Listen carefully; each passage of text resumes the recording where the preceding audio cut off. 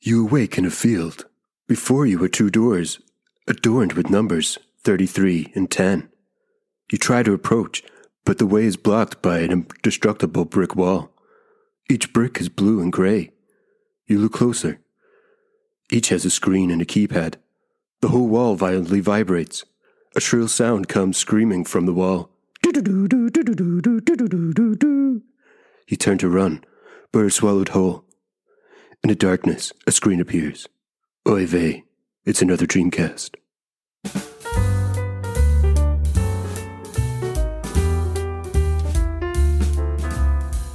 Hello, listeners, and welcome to another exciting episode of A Bald Opinion, where we have yet another Dreamcast. And with me to go on this venture is the trouser snake himself, Goodney. Hello, Goodney. Of all the snake puns that I come up with, how did that escape me? How did I not think of that? You know, when the truth's staring you in the face, it's hard to see it. You excited about today? Yeah, do you want to explain your intro? Do you want to take us through it? Yes. So, as always with podcasts, it's kind of self-explanatory because it'll be there in the title. But today we are doing a Dreamcast where we look at a game that is synonymous, I think that's the right word, with mobile phones, and that is Snake/Snake 2. The OG Snake. The OG Snake. The OG, it's maybe not the actual OG video game, but for many it is. It's a formative game. This is going to come either in between or at the end of a time where we've had to look at two mobile phone video game adaptations. So we thought it was time we set our beady little eyes on those beady little screens at that beady little creature. Have you much history with Snake? It must have been in 2000 was it 2000 when my brother starts junior college and he gets a phone, his first mobile phone, and on the phone is Snake. And that game was way more interesting to me than the phone itself. You know, to be able to call someone didn't really matter. Yeah. But Snake, a game in your pocket, that was incredible. So yeah, I played it back then. I never really played Snake 2. Really? But yeah, I had a friend who would get the high score in the original Snake by not having it at the top speed, you know, but like maybe 6 rather than 9. And he actually managed, I think at some point, to catch his tail, to finish Snake, to fill the screen. And I literally don't think it's possible if you are doing it at the highest speed. But no. Then again, some dude beat Elden Ring with like a saxophone connected to his PlayStation 5 the other day. So anything's possible, I guess. What about you? Yeah. Well, I don't know about the world, but in the UK, for my generation, there was the phone, the Nokia 3310, that kind of swept the nation. Yeah. And on that was Snake 2. So the Nokia 3310 wasn't my first phone, but it was like the first phone like that I bought. And yeah, so we all played Snake 2. And Snake 2, the variation there was that there was no walls. So you could go through the wall and thus continue. And the main thing was avoiding yourself. A little bit of history. Now I say a little bit, it is a very small bit of history about the game of Snake. The actual creator of Snake is sort of unknown because it began life for many in 1976 arcades as a game called Blockade. And from there, you get different variations that kind of adapt this idea, grow it, and because nobody really had the rights to it, it would appear on all the consoles, all the home computers, under different titles. Interestingly, one of them is called Worms. I don't think it has anything to do with the warring worms that we all now know. But the version we know... warring worms. The version we know and love is thanks to a man called Tenelli Armanto, who worked... Perfect. Thank you. I was practicing it for literally minutes. In 1995, he worked for Nokia and was given the task of creating some games for their new phone, the Nokia I was going to say it out loud, like 6110. So the 6110.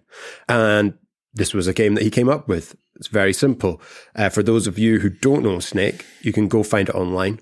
But you are a small snake. To gain points, you must eat little dots, fruit/food, that appear around the screen. The catch, you eat, you grow. So you have to avoid yourself. There are various speeds. Now, in my mind, you got faster the bigger you got. But I don't know if that's actually the case. I feel like it was the case in Snake 2. Maybe.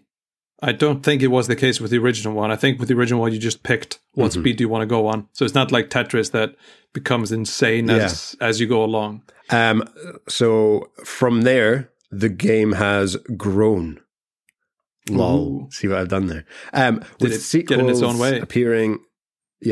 Sequels appearing preloaded in future Nokia phones, and then thousands of clones appearing on Flash games and things like that, all online and on other phones. But for at least people in the UK born in 1990 to probably about 1993, and maybe some before in the late 80s, you will know this game. You will have played this game. It is something that is synonymous with mobile phones, the 90s and early 2000s. You hear that, not the polyphonic ringtone, but whatever you call the one before that. You hear that noise, your brain would just flash up with that green screen and Snake. So the way we decided to shake up this Dreamcast is that we decided to give each other a genre to work with. Yep. And the genre, so if I go first, sure. The genre that you gave me was a rom-com. Based on Snake/Snake 2. That's right. Will we ever get a Snake 3? It already exists. Just nobody played it. It does? I think so, yeah. I think it appeared on the 3330, which was like the green one with the buttons that were all sort of the rows of buttons that were connected. And on that one, you could draw your own pictures as well, using pixels. Yep. So this film is called Snake. It is an animated workplace romance. It is directed by Jennifer Yu Nelson, who is the director of Kung Fu Panda 2 and one of the directors of Kung Fu Panda 3, which are, I would say the Kung Fu Panda trilogy so far is better than it has any right to be. And here's the pitch. Hold on to your butt, Neil. From egg to adulthood, in Snake City, it's all about their grind. A corporate city built on the bottom line, it's all work and no play. Snake City is one place where you don't want to receive a tongue lashing from your boss. For Sammy the Snake, every day is the same. Wake up, put on his snake tie, slither to snake work at the snake oil factory, eat, grow, eat, grow, eat, grow, and then give the profits to the literal fat cats in their tall towers. He'd call it a rat race, but this somehow seems even worse. Most days, he feels like he's just chasing his own tail, trying to reach an impossible goal. Happiness. But how do you win at being a snake? But one day during his lunch break at the top of the building at Snakework, something remarkable happens. A snake falls out of a plane in the sky, a parachute opens, and there she is, Selena, the manic pixie snake girl. He's 50 Shades of Beige, she's an energetic ball of possibilities and positivity. She says she fell out of the plane by accident, that she came from a different city where the soul-crushing, money-gushing capitalist agenda of Snake City never got a foothold. She brings with her hope. What if there's more to life than strife? Is she telling the truth? Or is this the snake in the grass Sammy's mum always warned him about? At first, Sammy's overwhelmed, but after she convinces him to let her hide at his place and work undercover at the factory until the next plane arrives, in a hurricane of hilarious hijinks and close calls, he begins feeling unexpected emotions. Her energetic demeanor, her anti-establishment rhetoric. The universe rolled the dice, and what Sammy got were beautiful snake eyes looking right back at him. Can this corporate snake stay employed and enraptured? Can he have his snake and eat it too? Could it be that it's time for this snake to catch a break? Is it time to finally shed his skin and take a chance on love? Beautiful. Snake. Beautiful. I think, yeah, good job. Thank you. I'm invested emotionally and monetarily. Pun wise as well. And pun wise, yeah. I thought to myself, it's important to get this one out first before Neil, so that I can use the snake puns and it comes. Yeah. And it kind of looks like he copied my homework. Yeah, a few of them I was just like, it's like, you dirty dog. You snake.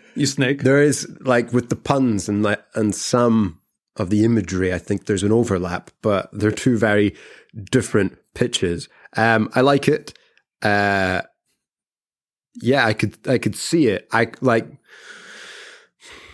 It feels like maybe the sort of script that will have passed executive desks in like the 2000s when there was, like Over the Hedge and then this. Yes. Yeah. Like somebody went to the guys who made Ice Age and were just like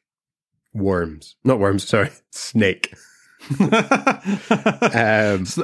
Think about snakes in cakes. What do you think? Oh, maybe it was the failure at the box office by Snakes on a Plane that just like killed any hope of like an actual snake film. It's like with any film that mentions Mars, they're just like, no, we don't want it. It mentions snakes, no, we don't want it. So I also forgot to mention that the main character is Andrew Garfield. Right. Okay, that was going to be my question. The big bad fat cat is Kelsey Grammer. Okay, and in stunt casting, the Selena Manic Pixie Snake Girl is Aquafina, because I really like Aquafina, but they keep casting her in these shouty, annoying roles when she's actually so much better than that. So I would want her to be here as potentially a dangerous snake. Nice. Okay. I'm going to hit you with mine. So I got what I think is the infinitely harder task of making a snake film, but a courtroom-based drama. Oh, yeah. So I'm ready. Do you want me to hit you with my director and cast first? Give me your title first. My title first is Snake Cubed. So it's like Snake 2, but the 2 is just above the snake, okay? So Snake Cubed. The director, Quentin Dupieux.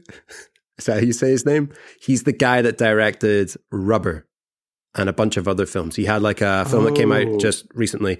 For many, again in the UK, he's Mr. Wazzo, who did the song that was in a Levi's advert with this little guy called Flat Eric. Whoop, whoop, whoop, whoop, whoop, whoop, whoop, whoop. Anyway, so he was huge at this time as well. So he's got that connection. And then when I explain my film, you may understand why I chose him.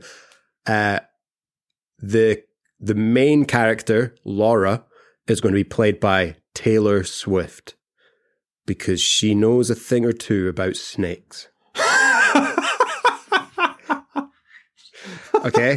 And then the judge, this is the only other character that I could think of. And it sort of all becomes apparent when I explain my film. The judge is played by Stone Cold Steve Austin because he is the Texas rattlesnake. Okay. So, Snake 2, i.e. Snake Cubed. Ipswich is thought to be a real town in the Suffolk County in England. However, what people don't realise is that it is a fictional town in the Suffolk County in England, but it's actually pronounced IP Switch. Here's a town that contains all known fictional characters, and today is a big day in the town of IP Switch. A solid snake has been taken to court in what papers are dubbing Snake v. Snake. After many years of rampant copyright breach, Snake Plissken is taking Solid Snake to court. Laura Lobler has been tasked with the impossible task of proving this breach. It seems a case that she can never win, taking on the big corporations who are all scared that if Plissken wins, then this will open the floodgates. After a media smear campaign and an awful first day in court, Laura goes for a walk to gather her thoughts. Days before, however, a meteorite has landed in the outskirts of Ipswich, or IP Switch. Laura stumbles across the site and is amazed by what she discovers. Strange metals, burnt ground, and an odd-looking gooey egg cocoon. She approaches, it hatches, and the creature within leaps out and sinks its teeth into her finger. For you see, this creature is tiny. A tiny worm-looking thing, Laura shakes it off. That was an unintended pun. And runs away. The next day, the trial begins. Laura is feeling faint and unwell, but must persevere. Moments into the trial, she collapses. Has she been targeted by big corporations? Or was it that worm-like creature that seems to have poisoned her in some way? She awakes in another room, being told that the court's adjourned for a little recess, and she has to gather her strength. She has a real hankering for fruit. Gorging on a nearby bowl of fruit, she feels her strength enhance, her mind becoming sharper. As she readies herself and heads to the courtroom, she feels this power wane. Frantically, she searches the courthouse for more fruit, finding a punnet of grapes. She eats one and feels immediately a boost. But wait, eating isn't allowed in the courtroom. Focused and determined not to lose, she tasks Gary, her assistant, with placing grapes around the courtroom strategically. Laura must complete her arguments without tripping over herself, both physically and verbally, all while systematically and strategically eating a grape, one at a time. Meanwhile, in the outskirts of Ipswich, pandemonium and a strange oblong creature is devouring locals and growing to an immense size. Laura knows that she's losing the case. How can she make coherent arguments when all hell is breaking loose outside, mobile phones ringing incessantly in the courtroom? Laura knows what she must do. It's time to break out of the courtroom and into the boardroom. It's up to Laura to take down the fat cats that have produced this terrible and contrived movie and thus save the whole world from this meta monstrosity.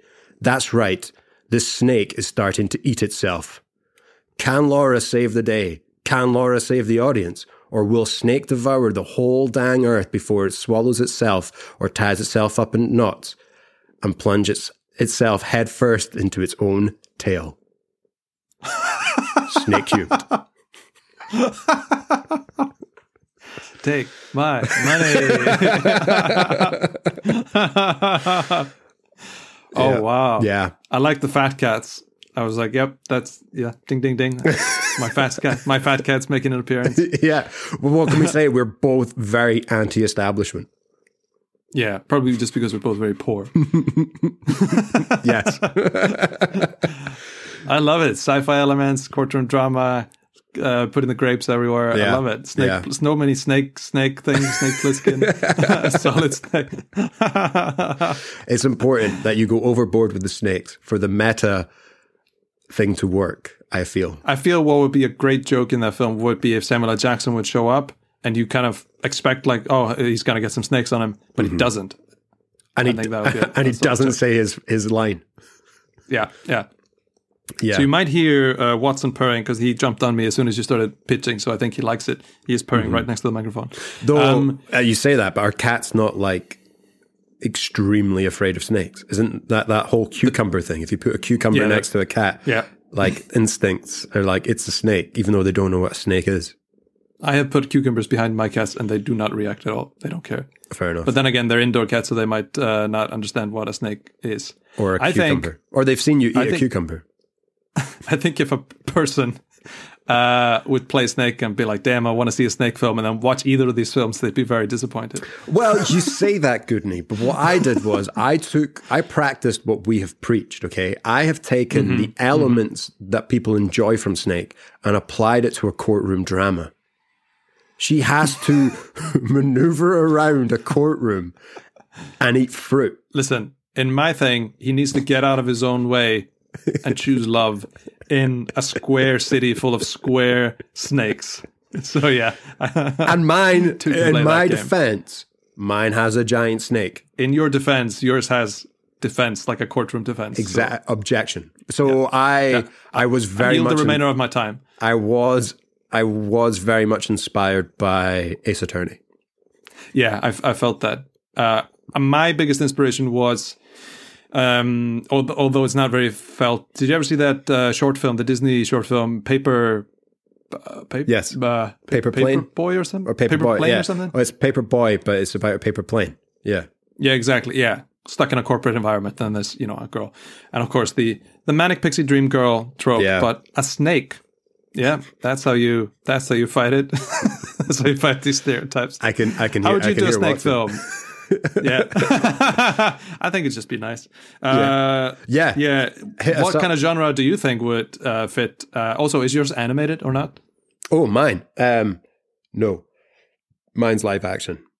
A lot of money's been spent on de-aging Kurt Russell. but like IP Switch Town would be very much like Toonland in Who Framed Roger Rabbit. I was trying to think, could I pitch it as being like in the universe of Wreck-It Ralph?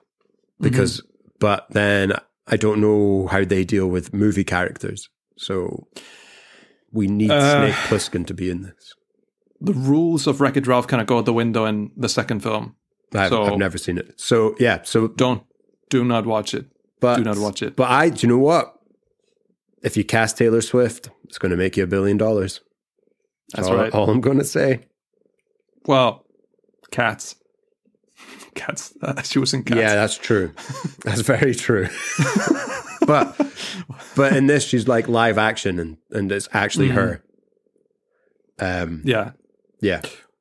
Well, thanks so much for listening, everybody. If you have your own pitch for Snake, please let us know. If you think a genre would fit this better than what we suggested, then hit us up with that. I deliberately try to make it hard for Neil. I very much doubt that there is a genre that fits this game better than either a rom-com or courtroom drama. I can't believe I forgot to mention Ouroboros as well, which is like the snake that eats its own tail. Like that's his whole thing. Oh, I was aghast that you didn't mention that. You kept being like, just saying Ouroboros. Yeah. Well, thanks so much for listening, everybody. Just before we get to the end, I forgot to say that in my film, what Ipswich allows is a scene where Indiana Jones walks into the courtroom and sees both Snake Plissken and Solid Snake, and it's just like, no thanks, and then leaves. There we go. I do appreciate that. Yeah. Please consider supporting the podcast despite this episode on buymeacoffee.com/aboldopinion. Find us on Instagram and Twitter, aboldopinion. You can rate us 5 stars wherever you're listening to your podcast. Share it with your friends, your family, your grandma, and your kids, even the ones that you don't know you have. In the future, show it to the kids. We'll have a message. Maybe you don't like this podcast, but your kids will.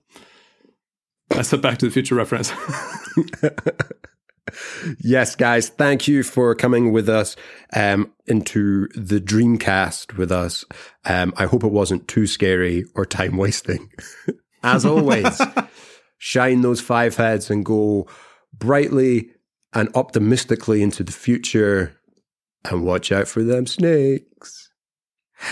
Ba-da-doo-doo, ba-da-doo-doo, ba-da-doo-doo-doo.